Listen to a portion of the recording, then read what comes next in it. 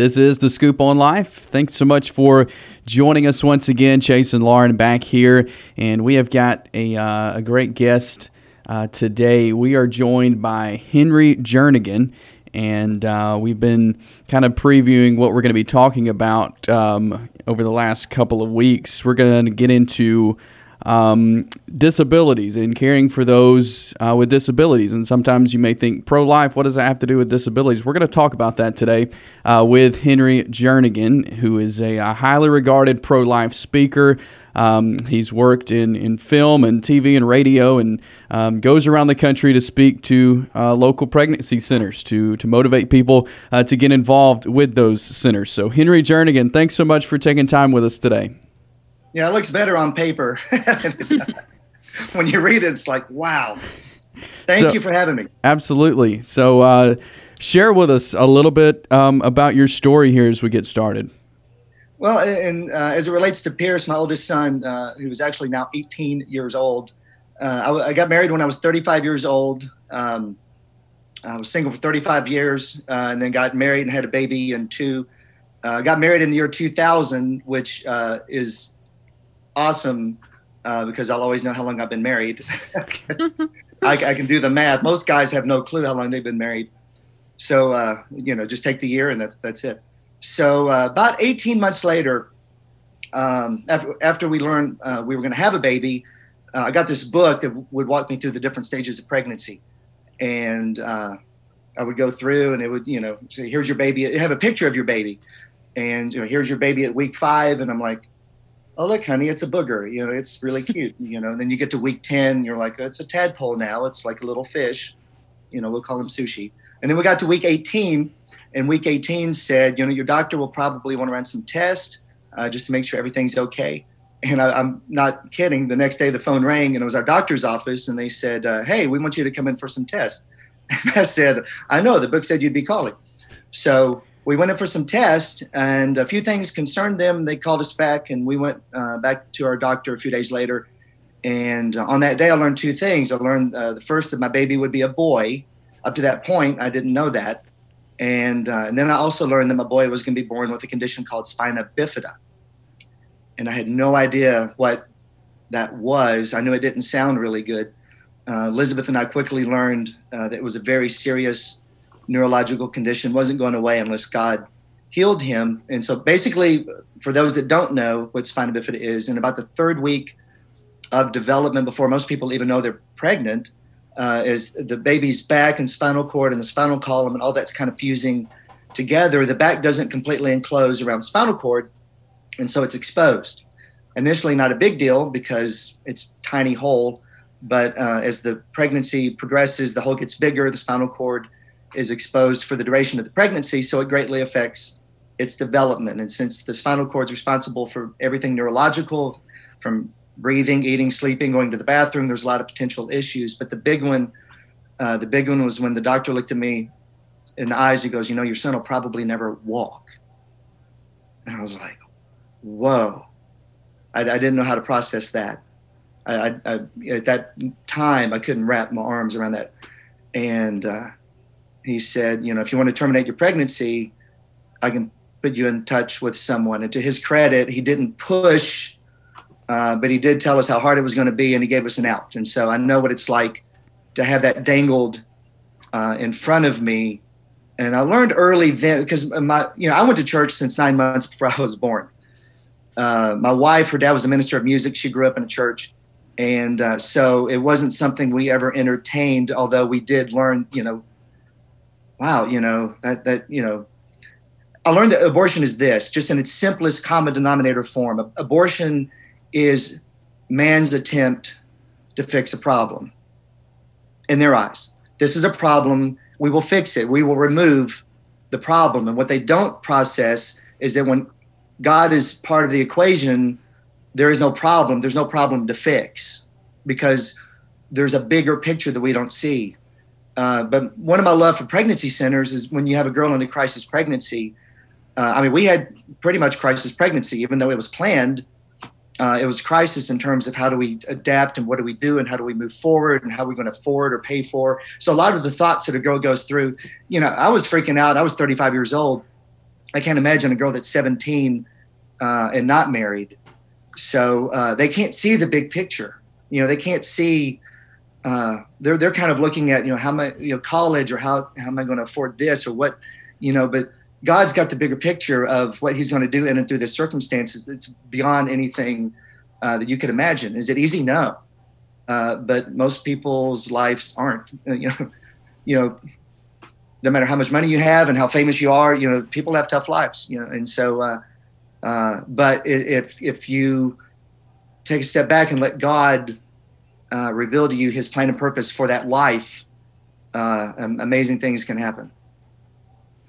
Yeah, so here on this podcast, we've been trying to kind of explore all forms of being pro-life. And when people hear pro-life, most of the time they just think of the unborn, but yet pro-life, consists of special needs and disabilities. So why should those who are pro-life care about those with special needs and disabilities, having, lived this firsthand? Well, because I think Christians and most people that are pro-life are believers. I know there's some crossover and probably crossover both ways, but people that are believers believe that God has a plan and purpose for every life, regardless of the circumstances. I could be in a car wreck tomorrow and lose my ability to walk. Life happens, but life is life, and you embrace it and you enjoy it, or that's your choice, or you can be a bitter old man. The story. I want to say something really.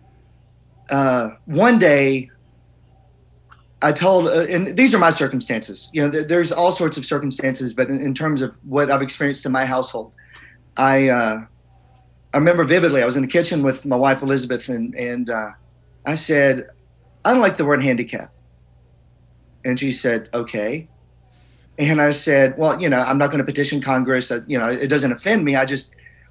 If my dad looked at me and said, 'You have a handicap,' or 'You have a disability,' that would have an impact on me." And so I just don't want to call it that. I'm just saying, as for our household, I don't want to use the word. But again, it doesn't. If somebody says it, I'm like, that's fine. I don't want to look at Pierce and go, "You have a handicap," or I don't want him to hear me talking to somebody and refer to him as having that. And so she said, "What do you want to call it?" And I said, "I don't know. I just came up with the idea. Let me think." And she said, "Well, what about handicap parking? What do you want to call that?" Because up to that point, we said, handicap parking. And Pierce was little at the time. And I said, "Well, why do we park there?" And she said, "Well, because he's in a wheelchair." And I said, "Okay, let's call it wheelchair parking, because that's what it is. He's in a wheelchair, and we'll call it wheelchair parking." And he made so even when he was tiny, he made the association. He saw the placard hanging in our rearview mirror, and then he would see the sign for wheelchair parking or handicap parking. And he was like, "Oh, that's the same thing," And so we started calling it wheelchair parking. Well, we had moved to North Carolina, and it was like the day before Christmas. And I was such a guy, because I was at that point looking, this is before internet, where everything was on Amazon. And I was looking for a Christmas present for Elizabeth the day before Christmas. And we went to big mall. And so we had a big Dillard's. It was covered parking. We went, and cars were everywhere. And we went in, and right there in front of Dillard's, 10 feet from the store, was wheelchair parking. Boom. I didn't circle. It was just like straight in, parked. I was like thrilled. I turned around to Pierce. He was like 6, 7 years old. I said, "Dude, thank you for the parking spot." And he goes, "What do you mean?" And I said, "Well, because you're in a chair, we get like the best spot ever." I said, "You see these cars driving around? They're going to be driving around for 30 minutes. And when they do park, they're going to wish they didn't walk. And so thank you for the parking spot." And he goes, "You're welcome." And so the next day we parked, or the next time we parked in wheelchair parking, he said, I got out to get him, and he goes, "Hey, Dad." And I said, "What?" And he goes, "You didn't say thank you." And I was just like, it's the same circumstance. It's a parking spot. We started calling it rockstar parking. That's what we start. So every time we got a great parking spot because of Pierce, it was like everybody would applaud. It was like, woo. And so one day he was like, again, about this time, and he goes, "Dad," I said, "Yeah." And he goes, "What's it like to walk?" I was like one of these questions you're not really ever prepared for. And I'm praying, like almost speaking in tongues, praying. I'm like, oh God, tell me what to say. I'm just at the, and I feel like God gave me just awesome wisdom at that moment. Doesn't happen often, but at that moment, and he was like, what's it like to walk? And I looked at him and I said, Pierce, it's overrated. I mean, if you did it for a day, it would lose its thrill. I mean, and everybody that walks does everything they can not to. I mean, we park as close as we can to the store. We park as close as we can. We take the elevator. We take the escalator. We sit down every chance we have. I said, you get to sit all the time. I said, you're the one that's got it made, and your feet don't get sore and your legs don't hurt. And he was like, cool. So, we kind of adopted this philosophy, and I'm not glossing over anything. I'm not sweeping it under the carpet. I mean, he's been through 20 surgeries. We've had probably a year of his life in a hospital at times. And, but even that perspective, his perspective is, one girl texted him one time and said, I'm sorry you're in the hospital again. And just one day, when you get to heaven, everything will be awesome and you'll be walking and blah, blah, blah, and everything will be great. And he was like, well, it's not that bad, actually. He said, when I'm in the hospital, I get free food. People come to see me. It's a pretty good deal. So again, it's your perspective. Yeah. So anyway, I don't know if I even answered closely your question, but in terms of, God's got a plan and purpose for every life. I thank Pierce for my job. I get to speak because of him. Well, and you even answered that, I feel like, a little bit at the beginning, because talking about, I guess I never thought about it that way. When the doctor presented it to you and your wife as, are you going to keep this baby? Like you said, you've been there. You've been in that moment of crisis pregnancy of, are we going to do this? And obviously, you having chosen life for Pierce, I feel like that gives you wisdom and insight into serving and caring about the women that, pregnancy centers see every single day. And so that's really awesome. And one thing to kind of follow up from that I did want to ask you about was in regards to the church and people coming around your family and supporting you all over the last, how old is Pierce now? He is 18. So over the last 18 years of caring for Pierce, loving Pierce, what are some ways, I guess, that churches and families and friends have really walked this path with you guys and served you and loved you well? Wow. In different churches, so many ways. I mean, just the friendships and relationships that you build in a church, because if all of a sudden we had Elizabeth, with her not driving, she is like rarely out of town, but she was visiting her mom and dad. And I was at home, I was like, yeah, everything's good. Go visit mom and dad and just get her out of the house. And we have at the time we had the two other boys, not even the girl yet. And so Pierce had a medical emergency where I had to call 911. And I'm all of a sudden in this circumstance where I need to go with Pierce to the ER. I've got two little boys. I can't take them with me to the ER. And Elizabeth got on the phone, and within like 20 minutes, we had families over watching the boys, so I could go. Pierce went in the ambulance, and I was able to catch up with him. And then they were, babysitting the boys, spending the night in our house, watching them, doing meal trains.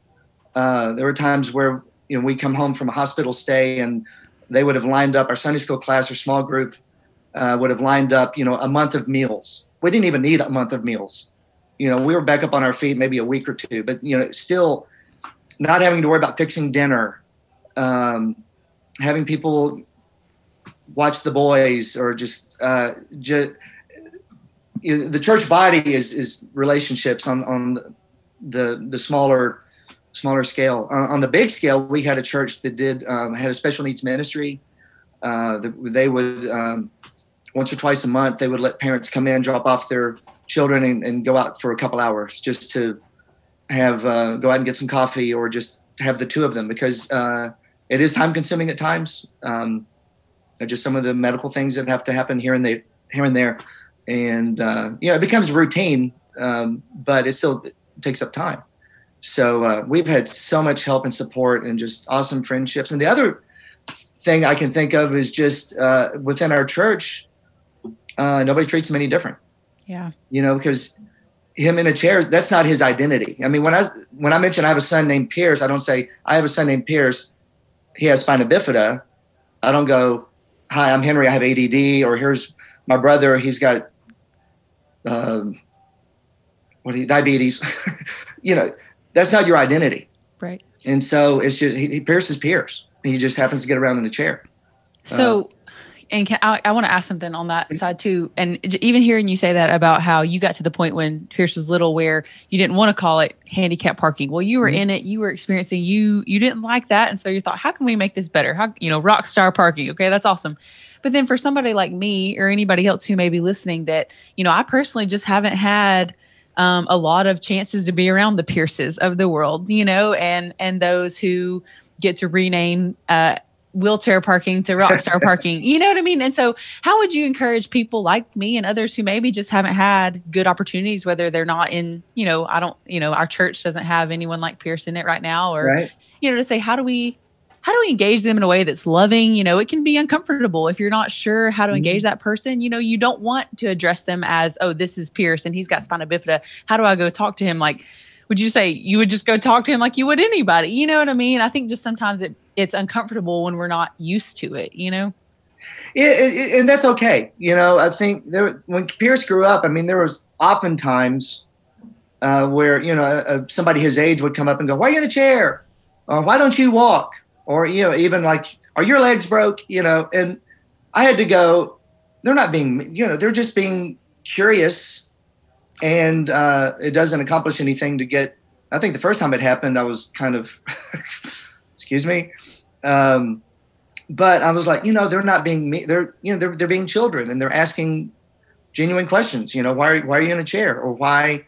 And, I just talked to Pierce about it and I said, this may happen time to time. And, so it was kind of funny because over a period of time when he was little, if somebody came up and said, why are you in a chair? Why don't your legs work? He would just go, Dad. I would say, well, his legs don't work like yours do. And he's in a chair because that's how he gets around. And that's the way God lined it up for him. And he's cool with it. And you can be cool with it too. And they'll usually be like, okay, Yeah. So, he was never bullied. He was never, he's you need to do another podcast and do it with Pierce because he is, in our whole family, he's probably the most psychologically healthy of all of us. He is very sanguine. He's very talkative. He has never, I won't say never, but he's never complained about his circumstances. He's never gone, why I'm in a chair. I feel God led me early on, again, not to sweep it under the carpet, but not draw unnecessary attention to it. So we've never placated. We've never, he went to a camp, awesome camp. And there's 2 camps in North Carolina and they have both of them had spina bifida week. They would have another week would be cancer week or cerebral palsy week or so. It gave him a chance to be with peers and everybody that was at the camp that week was in a chair and had spina bifida. And so he had really awesome friendships. And so this one particular camp did a promo video just to promote the camp. You didn't have to even pay for this camp. It was free. Wow. And so they had a soundbite from a little girl. And she said, I can't wait all year for this camp. This is the 1 week out of the year I feel normal. And my heart broke for her. Yeah. Because I'm like, why do you have to wait? And as awesome as the camp is, and as awesome, Pierce loved the camp too. But for your life to be normal for 1 week out of the year, how sad is that? Yeah. I'm like, oh, baby girl, you have a life that's 51 other weeks. It doesn't have to be just on that one. But how many of us live for that vacation? That 1 week out of the year where we just can't wait to escape, or that's our week of living. So life has no boundary as to whether you're in a chair or not. I started praying for God if I can remember the story. We were talking about heaven one time and he was like, what's heaven like? And I'm like, wow, Pierce, that's a really deep question. I think heaven is going to be amazing beyond anything we can imagine. I think there's going to be colors we've never seen. I can't prove this biblically, but, for me personally, colors we've never seen. I think, senses and things. And it's just going to be amazing. And I said, our life on this planet is another wisdom moment, I believe, from God. Again, not many, but this is one of them. I said, our life on this planet is like a grain of sand. And eternity is the whole beach, not just the beach, but every other beach in the world and then beyond that. And yet we get so wrapped up in this grain of sand. Our goal on earth is to live to be 100, have a healthy life. And I think of this, with the unborn and even, because, we had times in the hospital where we'd be there for like 6 weeks, a month, but there was children there for months. There was children there for a year. So there was children there that didn't come out of the hospital. And so who am I to talk about this 6 weeks I had in the hospital? Right. That's nothing. But I told him, I said, if we live to be 100 years old, if you die when you're 2 months old, or if you die when you're 100, either one of those matched up to eternity is nothing.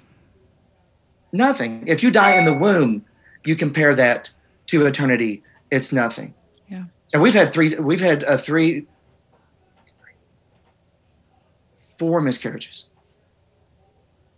I mean, that's sad. I can't even remember 4.